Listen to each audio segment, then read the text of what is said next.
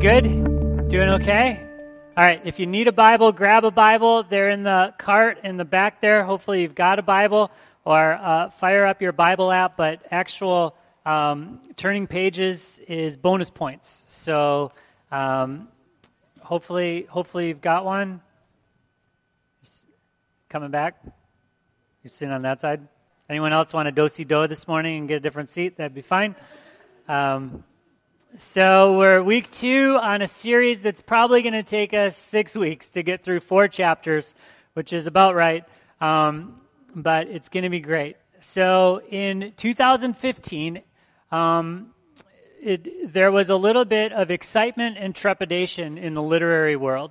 And the reason for that was there was an announcement actually I'm not sure the publishing house, so I'm not going to say, but there was an announcement of a second work by an author who changed 20th century literature. And how many of you have read To Kill a Mockingbird, but Harper Lee's To Kill a Mockingbird? Maybe in school you read it. Maybe you came across this novel through the movie, 1962, Gregory Peck. It's a classic. And set in the Deep South, Jim Crow South, and just pulled back some pretty big issues through the lens of one family. And actually, Atticus Finch, the lawyer, is constantly listed in top 10 of literary heroes. One of the most recent ones that I had read, it was a poll over in the UK, and it was who's your literary hero, or what hero from some novel or literature do you? And Atticus was number 1. And so 2015, you might remember this. Maybe you know this well.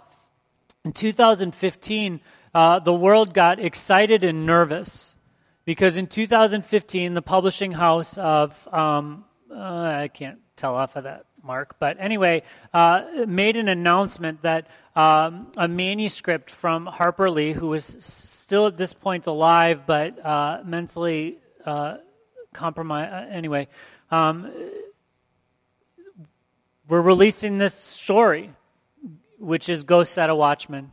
Anyone pick this up or anyone read it? That's kind of what I expected. I haven't read it either. Have you heard of it or know about this a little bit? It's probably not a neutral on this, right? So you know the story, right? So there's some controversy on whether or not Harper actually even wanted this story released, whether she even wrote it. Some people were calling into question.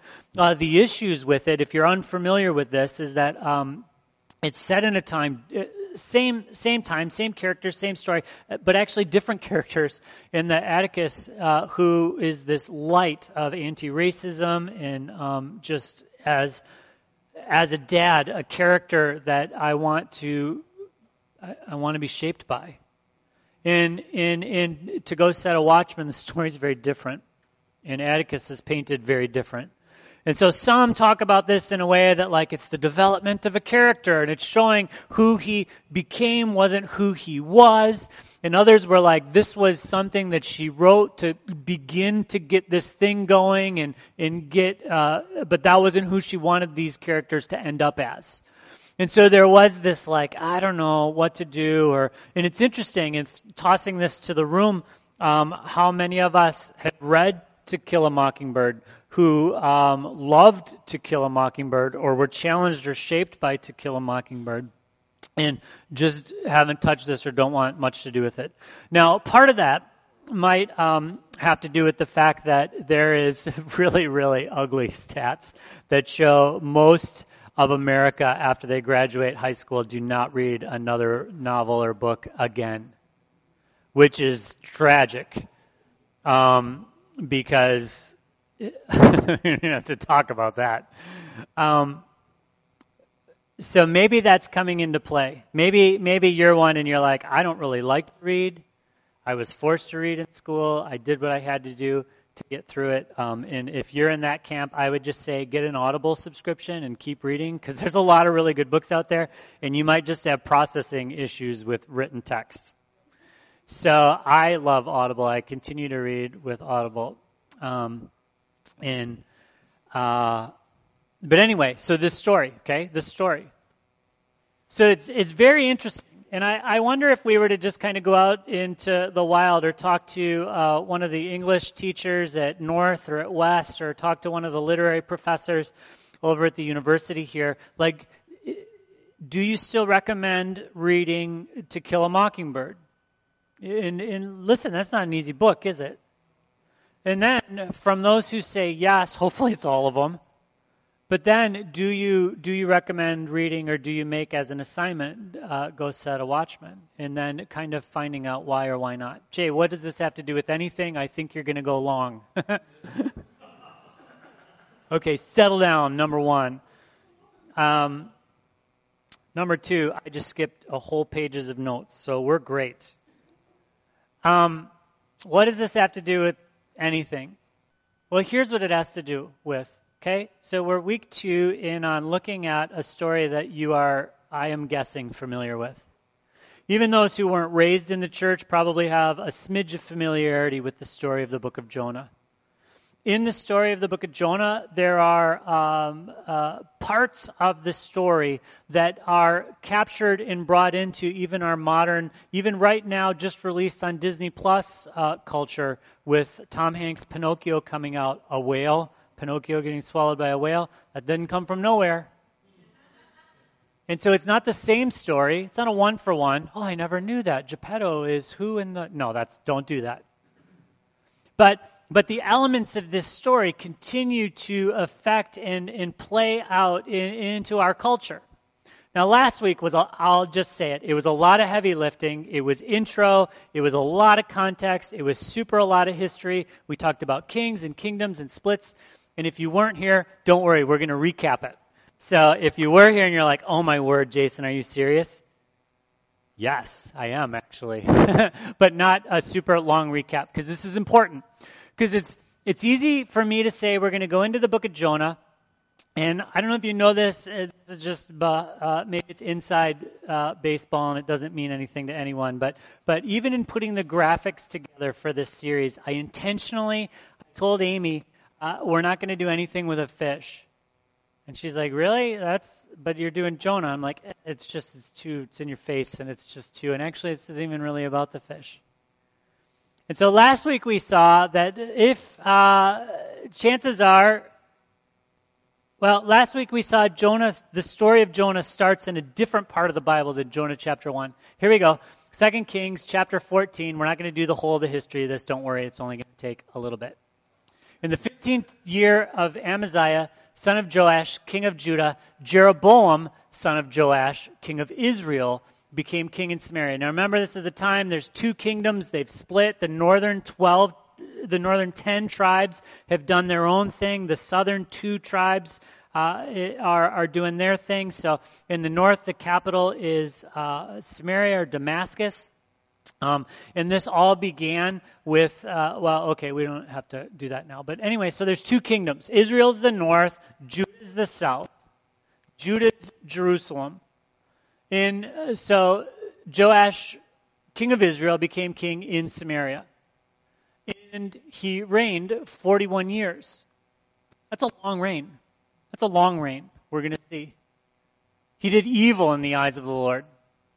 And he did not turn away from any of the sins of Jeroboam, son of Nebat, which he had caused Israel to commit. That's the first Jeroboam. So Jeroboam 1, this one we're looking at now is Jeroboam 2. We're going to see there's a big gap in between them. He was the one who restored, though, the boundaries of Israel from Labo-Hamath to the Dead Sea. So he expands the northern boundaries in accordance with the word of the Lord, the God of Israel, spoken through his servant, who? Jonah, son of Amittai, the prophet from Gath-Hepher. Got it? Everyone, your geography's good. You know, Gath-Hepher's near Nazareth. It's up around the Sea of Galilee. It's in the north. So here's where, when I say I'm like nerding out on this. This is Professor John Walton University. I forget if he's at Trinity or if he's at, anyway, down near Chicago. So John Walton put together this. I don't know if you've ever done this. If you've ever read 1 Kings, 1 Chronicles, 2 Kings, 1 2 Chronicles, looked at the list of names, and rather than doing what we always do, which is just kind of skip past them to get to dialogue and plot. Anyone else? It's the Bible. I don't do that, Jay. Okay, right. Where you take the list of names of the kings and you do, and I did this week. First I was writing them and I'm like, that didn't fit into my legal pad. And then I made a spreadsheet. Anyone ever gotten so nerdy Bible you're making spreadsheets? This was a fun week. And so I'm making this nerdy thing and I'm like, do I make the cells bigger to represent there? And then I was looking around the coffee shop and just going, you are a loser, Jay. And then I found this. So this is the order of the kings from the northern kingdom. Not to get too nerdy, we're not going to go, but this is, you bring it up if you want in the Docere. There's 4 different timelines here. So what's the deal on this? I know, you're like, what? It's too small. It is. It's very small. So this is Jeroboam the first. Jeroboam splits the kingdom around-ish early 900s. Or is that late? We're BC. Anyway, 920s, 930s. And then we have the kingdom go from there. Now, here's Jeroboam the second. We're in the 780s, 790s, depending on how you timeline that. Now, the difficulty with doing dates in the Bible, in the Old Testament, is that there's multiple ways to do this with using ancient manuscripts and ancient writings, Assyrian writings, Babylonian writings, Egyptian writings. There's all kinds of really cool nerd stuff you could go on this. But what they do is they go, okay, this thing happened here and this event happened here, say the eruption of Pompeii, and it's recorded. And then they triangulate that to when other things are written. And so there's internal evidence from Scripture, and then there's external evidence from Scripture. And depending, not all of those line up perfectly, which doesn't mess us up at all, shouldn't mess you up at all. Because in the ancient world, dates and times and numbers were used differently than they are now. Differently than they are now. So think about it this way. If you're a child of the 60s, or you're talking about a child of the 60s, everyone in the room knows exactly what I'm talking about. Either it's an era you want to forget, or it's a fun thing to make fun of, or it had some concerts you wish you could have gone to, or whatever. You know what I mean when I say the child of the 60s. But which year in the 60s? Which date in the 60s? When I say Woodstock, you have an idea of Woodstock, but how many people exactly were at Woodstock? If you talk to children of the 60s, apparently they all were at Woodstock. Right? And it was a big, crazy, large number. But it wasn't everyone. And not everyone wanted to be, and you get it. And so we still do this a little bit in our culture. We talk in terms of decades or generations or movements or time or whatever. But in the ancient world, that was that way. But we read things that are lists of dates or a war with numbers of people involved in the war. And we overlay on that my modern, not even scientific mind, but my court of law kind of mind. A fact is a fact, just the facts, ma'am, right? And kind of making demands of texts and of back ancient texts that would have not been the litmus test for true or not true. Okay? So when we read things, even genealogies or whatever, or if you line up, sometimes the dates are going to go, what's going on? And so don't let that freak you out. I guess that's my thing. Don't let it freak you out. But here's the thing about this. So Jeroboam 2, here we go. We read them. Good king, bad king. Good king or bad king? Jeroboam 2. Bad. Bad. How do we know bad? Well, Scripture tells us he's bad, right? Jeroboam, son of Nebat, who caused Israel, that was the first. So our Jeroboam 2, reigns 41 years, does evil in the eyes of the Lord, doesn't turn away from any of the sins of the dude who split the kingdom to start with. But, verse 25, he's the one who restores the boundary of Israel. He gets them back to promised thing. And we could go way, way nerdy on this, and there's some reasons why he's able to do this. One of them is the Assyrian Empire is fighting someone else at this point in history. And so the fact that they're fighting a different place means the ones who Israel was in border with was fighting the Assyrians, which meant the northern kingdom could expand.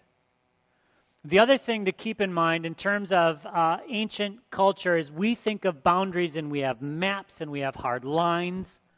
Anyone ever hear the story of Georgia? Is it Georgia and Tennessee who are fighting over water rights in a certain place?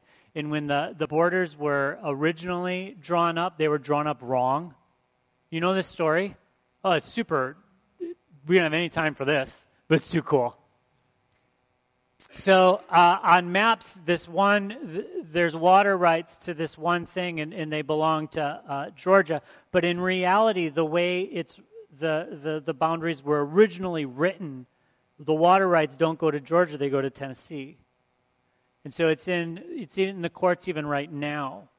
So we think of boundaries between like very hard and fast boundary. It's something you draw. You can GPS it. You get a little bing when you come into Wisconsin if you're driving out of state, and you get to see what? Wisconsin and then a cheesehead on Google Maps, because that's what we are. But in the ancient world, boundaries weren't hard and fast things. In fact, it's one of the reasons why one of the big sins God talks about is don't move boundary markers. But in the ancient world, boundaries were a thing that were a little more fluid. And the reason they were a little more fluid is depending on how strong your king was or how strong your tribe was or how strong the nation was at that point, you might go to war with the nation right next to you so that you could get the well that you've been looking at, hoping you could have. Or that you could have a little bit more pasture land to graze, or whatever.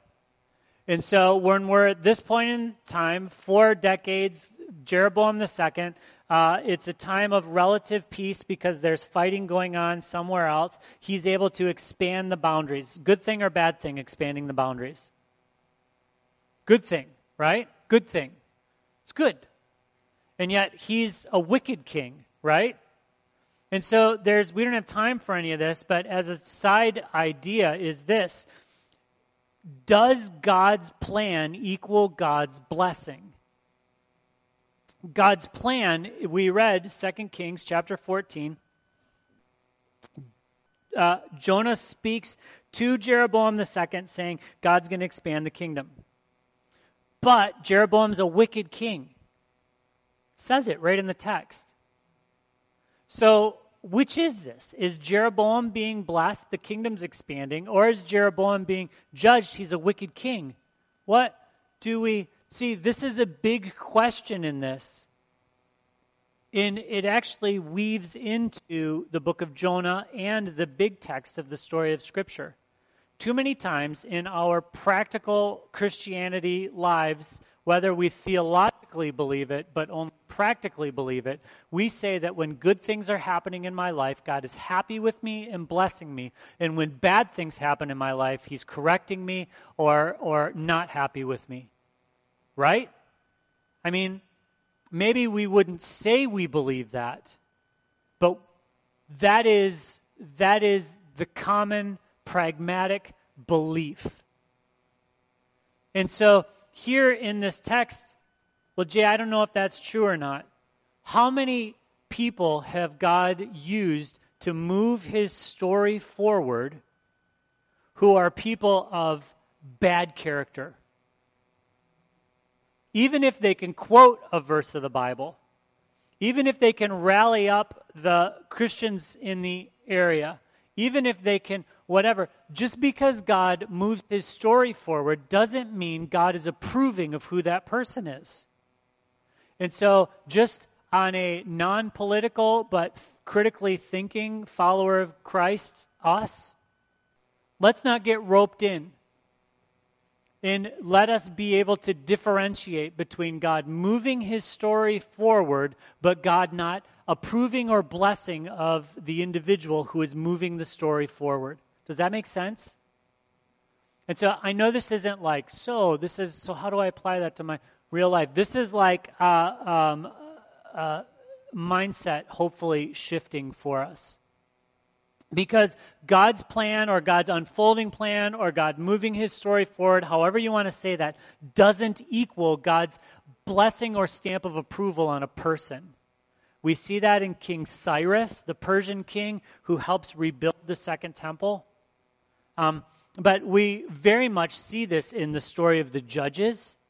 Most of those judges are rotten. They're rotten. And actually, when I get frustrated with a politician and think, I need to type something so the whole world changes their mind. I find myself in one of the book of Judges, or in one of the stories of the book of Judges. Because, see, God is moving his story of redemption to the end of the ages forward, to the point where he says, time's up, and returns and sets it all to right.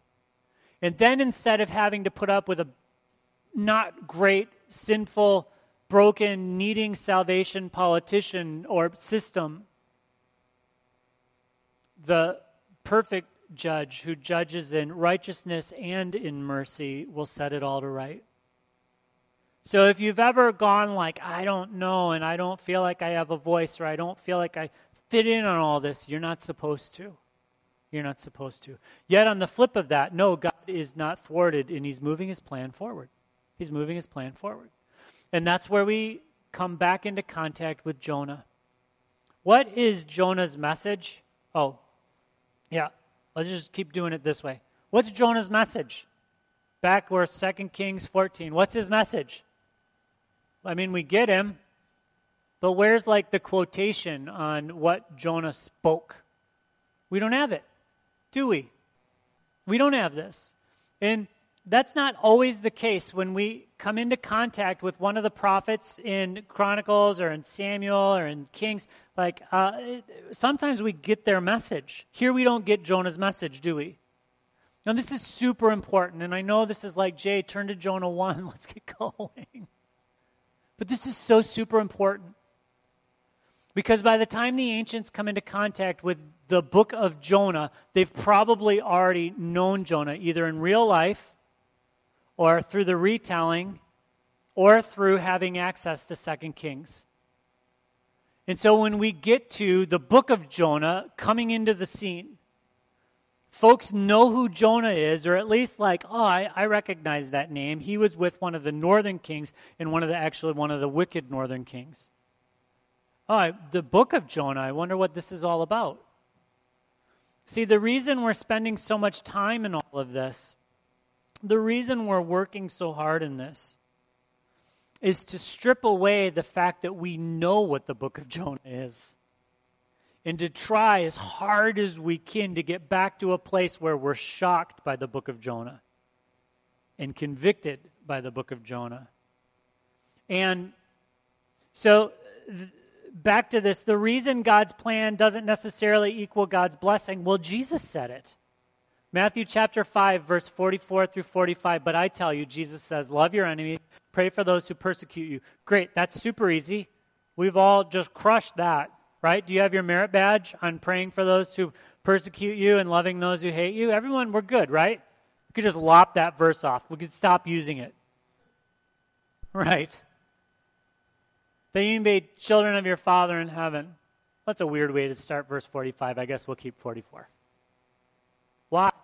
Because he causes the sun to rise on the evil and the good, and he sends rain on the righteous and the unrighteous. This is the character of God who calls you son or daughter.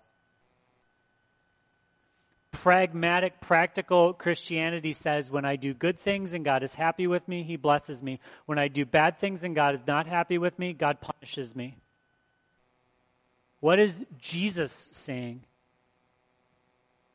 Rain on the righteous and the wicked. Sun to come up on the righteous and the wicked. Now we could go way in on this and see what that means, but just read it at the surface level. God blesses those. God provides for those. God takes care of those he is pursuing, who have come to him and who have not yet come to him. He is a good God. He is a good God. And so if somewhere in the mix your theology has been, well, God only blesses his people. Yes, God blesses his people. There is that kind of thing, but he doesn't withhold blessing from those who are not yet his own.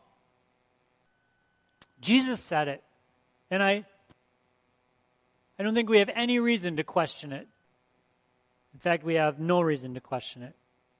So this is the character of God. He takes care of those, and in reality, all are his, right? Just we're either running from him or running toward him. So let's get to Jonah. How does Jonah begin? Jonah chapter 1, beginning in verse 1. The word of the Lord came to Jonah, son of Amittai. Go to the great city of Nineveh and preach against it, because its wickedness has come up before me. Now, in reality, I should have stopped at 2 and not had any of this on. But there's no way of doing Jonah without us already knowing all this. So we're just going to leave it here because it's awkward. It's awkward. So when we read Jonah chapter 1, we come to this. Jonah, the book of Jonah is found in, it's called the 12, or in the minor prophets, often referred to as the 12. Now, these are the minor prophets. It has nothing to do with the fact that their message is not significant. Minor or major, the major prophets, Isaiah, Jeremiah, Ezekiel. It has nothing to do with significance. It has everything to do with length. So we have the minor prophets. And the interesting and the cool thing about the minor prophets, and people get weird on this, there's 12 of them, 12 tribes, 12 disciples, 12, okay, whatever. There's 12, the 12. The significance isn't in on this because I'm teasing out something no one's ever thought of before. That's actually really scary and dangerous. And if somebody trips your buttons that way, have serious filter on that. These texts have been around for hundreds and hundreds and hundreds of years, and coming up with something brand new in it is pretty scary. And so leaning on the tradition of those who've gone before us, they're the 12. Now, if you go into the 12, you're going to see things like this. Hosea. The word of the Lord came to Hosea, son of that guy, during the reign of that guy, and that guy, and that guy, and that guy. And kings of Judah, and the reign of Jeroboam, son of Joash, that's our guy. Joel, 1. The word of the Lord came to Joel, son of him. Amos, the words of Amos. He was a shepherd. Amos is a cool story. Obadiah, the vision of Obadiah. Micah, the word of the Lord came to Micah of Moresheth during the reigns of that guy, that guy, that guy, and that guy. Habakkuk, the prophecy of Habakkuk. Zephaniah. See, we're cruising. We're not going to go long. We could have done stuff on every one of the 12. Haggai. In the second year of King Darius, in the first year of the 6th month, the word of the Lord came to the prophet Haggai to Zerubbabel, son of Shealtiel, governor of Judah, and to Joshua, son of Zadok, the high priest, and then Zechariah, and then Malachi, a prophecy, the word of the Lord. How does Jonah 1:1 start? The word of the Lord came to Jonah, son of Amittai. So when we come across this and we hear this and we read this and we're like, okay, what kind of book is this? What kind of book is this? This isn't a trick. What kind of book is this? It's the same. He's in the 12. It's the 12. It's one of the minor prophets. This is a book of prophecy, right? Prophecy. I know we get weird about prophets and stuff. Let's just strip all that away. Prophets aren't fortune tellers or futurists or prophets in the ancient world were someone that God gave a word to speak that word to a people. It wasn't just future telling. It wasn't just sometimes it was a reminding of the sins of the past. Often it is a call to change the behavior in the heart of the now. And then there is this is going to happen. It wasn't like Joel only talking about 2023. Let's get to the secret message of it. And it's fun to do that stuff because you can overlay a lot of interpretations and stuff. But anyway, it's super dangerous. So the word of the Lord comes to Jonah, son of Amittai. And so if we in our modern eyes read this, and even the ancients in the ancient world, hearing this or reading this would go, okay, this is a book of prophecy. I know what to do with this. Books of prophecy contain the oracle. It contains the prophecy. It contains the word, right? If you read Joel, you read Amos, you read Micah, you get the prophecy. I was like every week towards the end of the week before Sunday, I like give the pre-sermon sermon to Amy, and she's like, what you should do, Jay, is count up the number of words from all the other minor prophets that are the oracles. And then let's count up the number of words that are the oracle in the book of Jonah. And here's the thing. The message of God to the people in the book of Jonah is 5 words, 5 Hebrew words, 5. That's a super small collection of prophecy. And so right away in this, the reason we're spending so much time, and don't worry, we're not going to do history every single time, but the reason we're spending so much time grounding Jonah as an actual person in an actual place with an actual kingdom, with an actual God who's actually giving him a word, is because by the time we get to his actual word, it's not at all what we expect it to be or what it should be. Because none of the 12, out of all of the minor, even the major, Jonah is unique. Now, last week I hinted and said Jonah might be parable, Jonah might be this, Jonah might be... Listen, let's just table all that for a while and we'll leave it for a discussion. Because see, well, actually, we're not going to do that all the way. That's not fair. The author of the book of Jonah is doing something that none of the other biblical authors are doing. Now, this gets into how we get our scripture and what the Bible actually is. The Bible did not descend from heaven a completed text. The Bible is a collection of books and writings. Some of it's been edited. Some of it's been curated. Not in a bad way. The book of Psalms is different if you read it in different manuscripts. The order is different. The numbering's different. How we get things, well, it matters. And what type of literature the writing in the books of the Bible is. Don't think of it as a book. Think of it as a library. But all of the library is the Word of God. Now, we'll touch on this a little and then touch on it a little more and a little more. This past summer, I got into an academic battle with a really good friend of mine. And I didn't realize it was a battle, but it was a battle over a theological concept. You ever had one of those? You get talking to somebody and you're like buddies with them and like 99% of the world you agree with and you're like, yeah, the Packers are awful, right? And then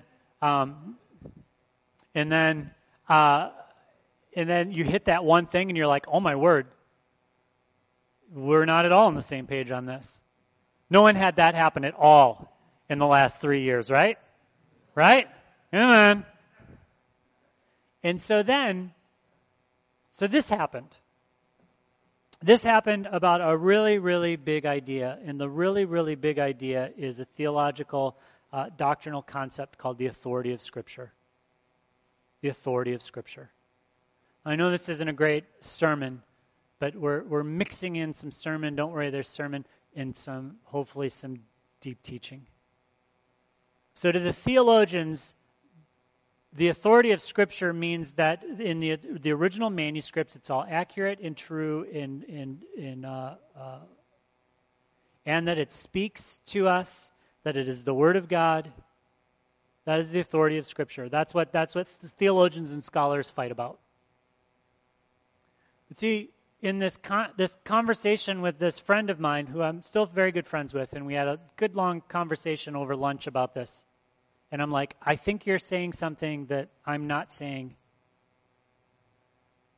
This isn't authority of Scripture, and we'll touch this next week. We'll unpack this a little bit more, but okay, why does this have to do with Jonah?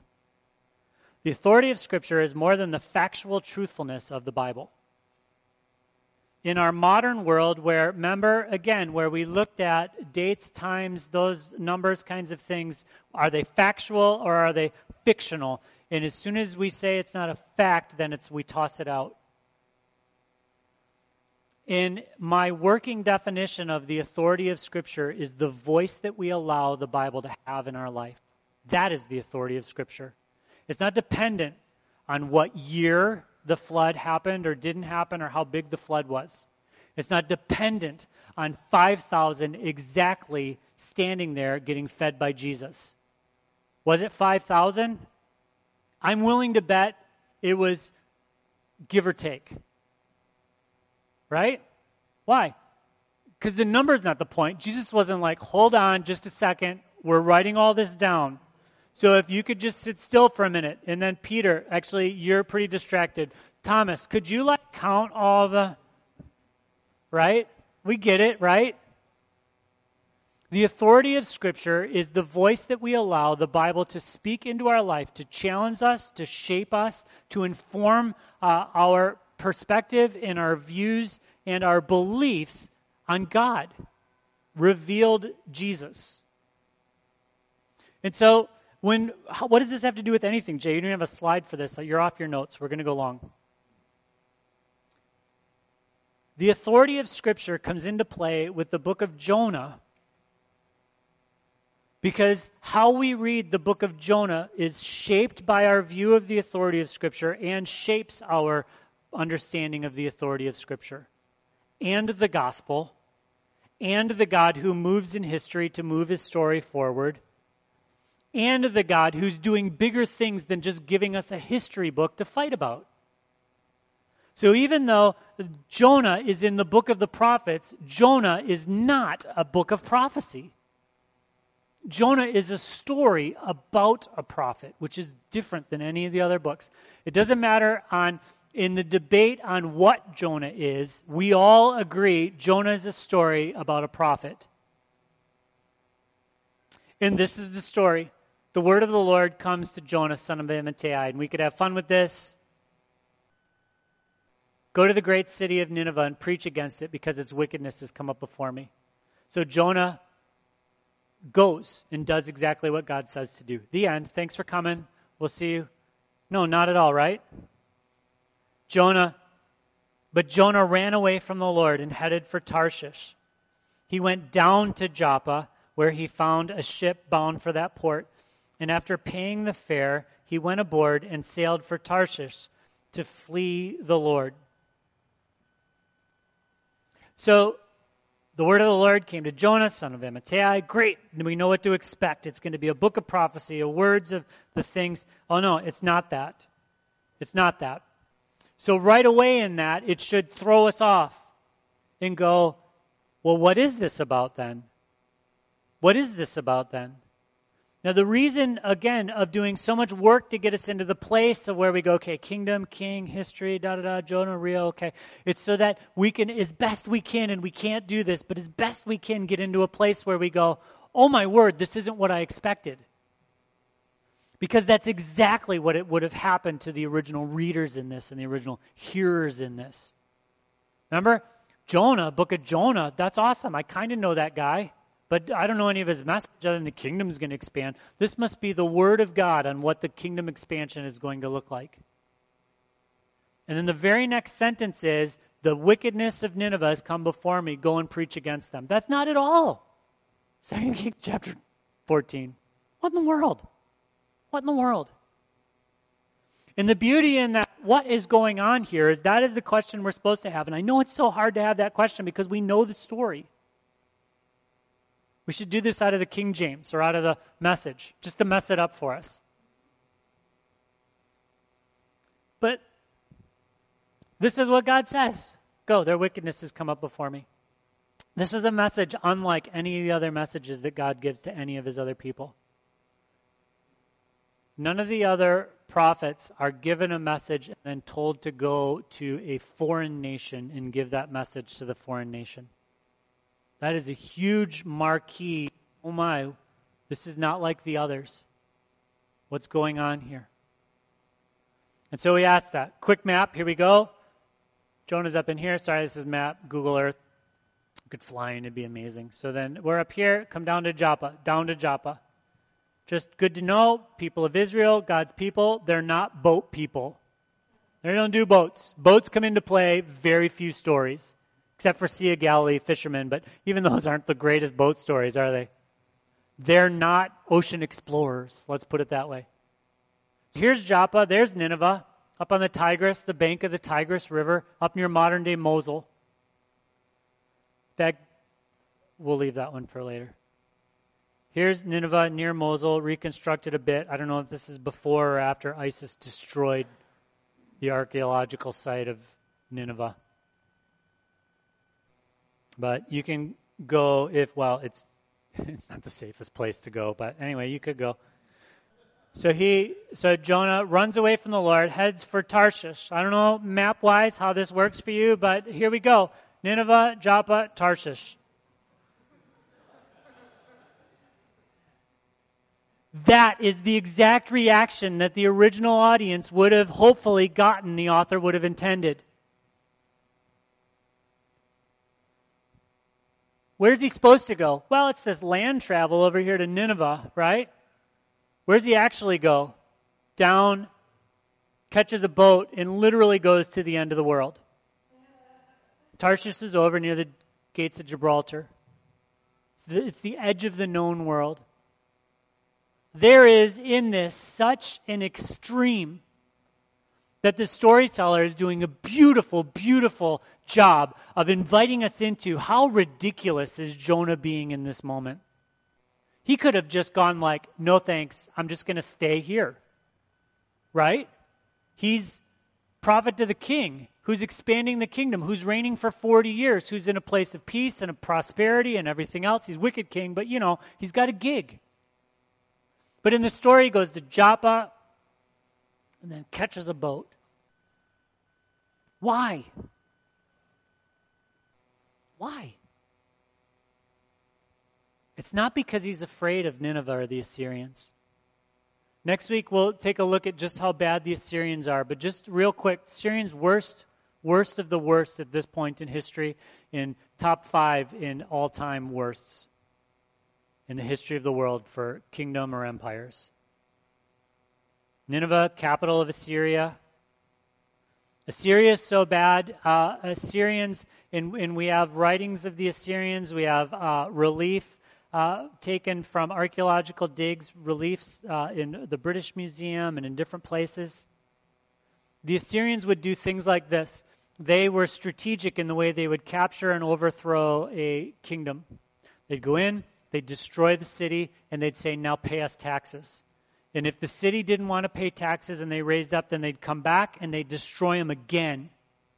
But this time they would take the social elite and the leaders and the scholars and the academics and the politicians and they would move them somewhere else. And then if they still rebelled, in the stories in the Bible of this, if they still rebelled, they'd come back in and they'd just completely decimate them. Gone. One of the reasons there's so much archaeology in Palestine and in the ancient Near East is because these cities, they weren't just like crumbling over time. They were completely destroyed and then rubble on top of them. And that's what the Assyrians would do. But they wouldn't just do that. Here's an example of one of the things the Assyrians would do. They come in, destroy, win, because they always won. And if they won, one of the things they would do is they would take the warriors or the leaders of the enemy, who they had just defeated, they'd cut off their legs, cut off one of their arms, leave one arm so they could still salute or shake the victorious Assyrian, and then they would die. The Assyrians were the worst. They were the worst. And so here's a God who says to his prophet, I want you to go to Nineveh, and I want you to preach against them because their wickedness has come up before me. And Jonah flees. Twice in verse 3, it says he flees. Why? Well, later in the story, we find out why. This is after the events. We'll circle back to this in a couple days, but this just gives it to us. Jonah. But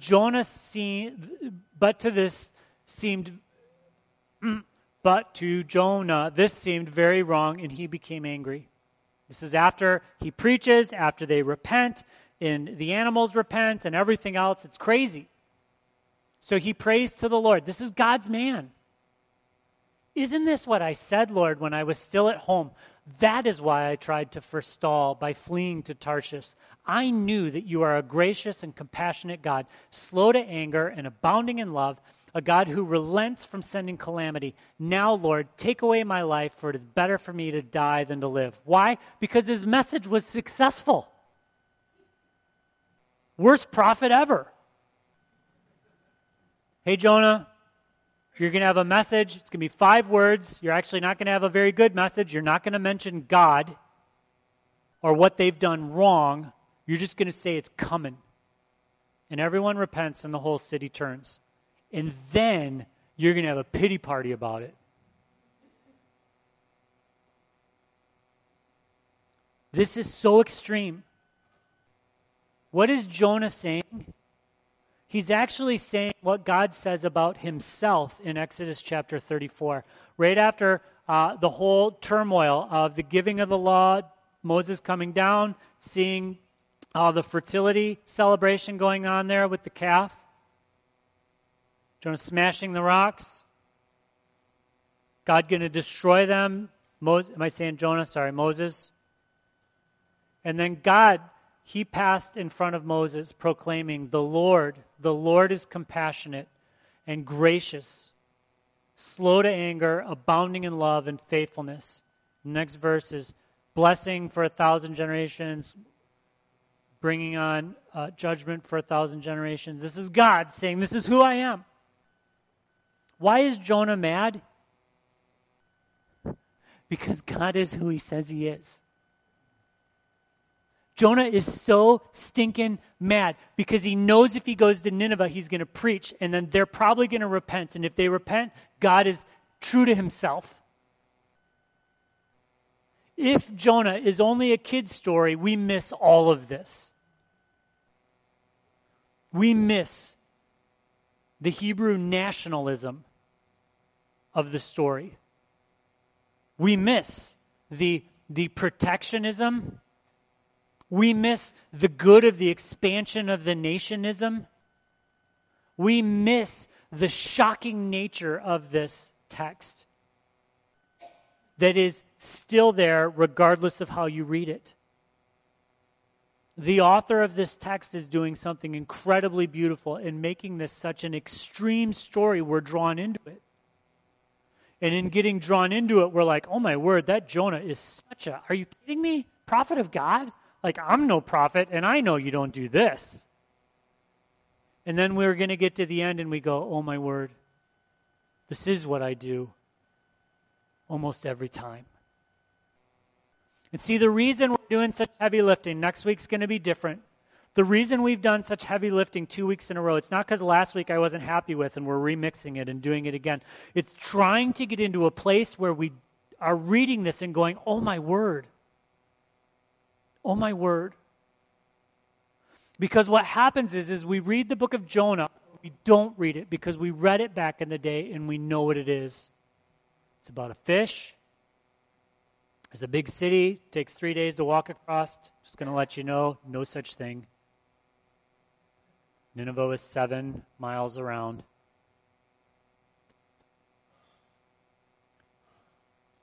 We read this and we go, okay, I got it.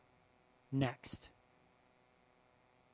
Or we don't read it because we remember the flannel graph, or we read it to our kids, or we don't want to read a story about a fish. And the thing that's so incredible and so difficult in the story of Jonah is that this should be a shaping story for us as the people of God, in the same way that it is always meant to be a shaping story for the people of God. I will never fight about whether or not Jonah is a historical narrative. Doesn't matter. Doesn't matter. It does not matter. Follower of Christ, if you believe in a risen Savior, you've got bigger miracle stories that are problematic than a fish that somebody lived in for 3 days. You got a dude who was dead for 3 days, who's not dead anymore. Follower of Christ, that is the miraculous story that changes everything. Jesus grabs this story. This is where we end with this series. I have the end in mind already. We're going to go in and dig out the sign of Jonah from the Gospels. It's awesome. But it's not a story about a fish. It's not a story about, man, if we could just preach like Jonah, then Washington, D.C. would turn, or whatever kind of silliness messages we draw out of it. The point of the story of Jonah is God, who is compassionate, slow to anger, abounding in love, who extends his mercy even to those who are the enemy, especially to those. And how absolutely much that should wreck me. Because I want a God who brings judgment on my enemies and blesses me and my tribe. So what do we do with this? This is what we do with this. At the end of this series, hopefully we have some interesting cocktail party kind of things to say about the book of Jonah. Next time you're with somebody, out and about, mingling, doing our adult things, you're like, hey, did you know Jonah actually was during Jeroboam II? And they're like, that's amazing, tell me more. That ain't going to happen at all. But the real thing that I hope happens for us all is that in the deepest things, we begin to see the stuff that shapes the way we actually are shaped by and interact with God's Word. God's Word is authoritative not because I can pinpoint dates and times and numbers.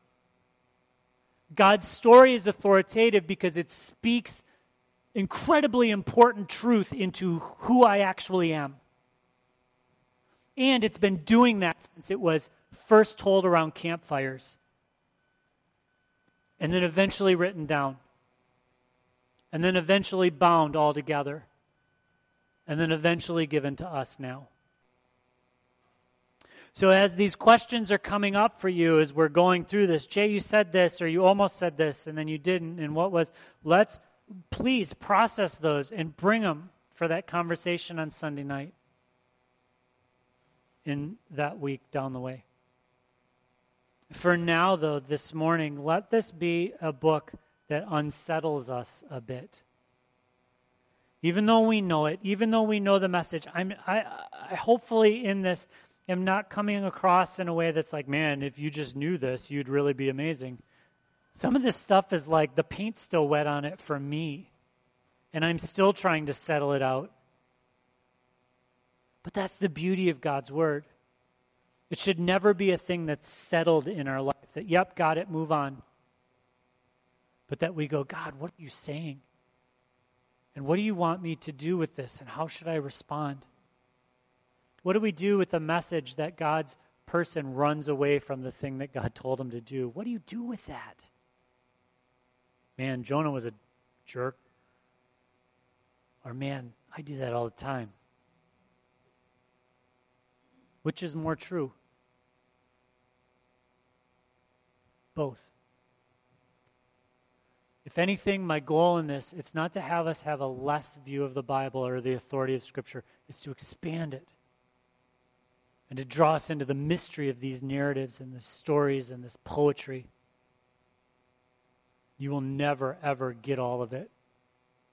Even in the most basic of the children's stories. And yet you can just scratch the smallest surface of it and encounter Jesus who saves. What an incredible, the Word of God given to you. Let's pray. Heavenly Father, thank you for this morning. Thank you for this time together. Thank you that we can soak in on this. Thank you for the way you preserved ancient manuscripts that are more than just interesting myths. God, thank you for the way you have used your word, these stories through the ages to draw young and old and men and women into relationship with you. God, I pray that as we continue to move through this, that we would see ourselves in this story.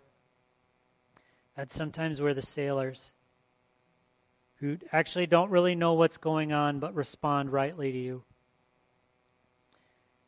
God, often we're Jonah.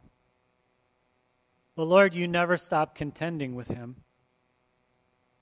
And I pray in our own lives, Lord, that your Holy Spirit would reveal the stuff that you want to work away in us. God, maybe it is a prejudice against a people group.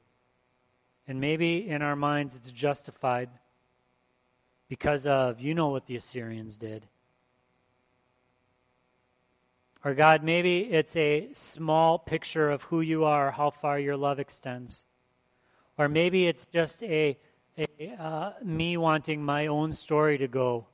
Or maybe it's a wrong idea that when I see things going right, I think you somehow approve of some sin that I keep nursing. God, I ask that you would shape your people through this. And Lord, as we come to your table, as we take communion together, God, I pray that you would meet us in this. Thank you for the cup. Thank you for your shed blood for the forgiveness of sin. God, thank you for that broken bread reminding us of your body actually broken for us. God, it's another story. We know it. We know this story. We tell it every Easter. But God, there is such depth and mystery in this. So, Lord, I pray that you would capture us. Just capture us with a wonder of you. Thank you for revealing yourself. God, thank you for grace and mercy and forgiveness. Thank you that we don't have to earn a place to come to you. God, you receive us right where we are. God, thank you for fresh starts. God, thank you for a chance to repent, that you don't just undo us. God, you are good. Lord, we love you. In your name we pray. Amen. Amen. This morning we're going to end with a song.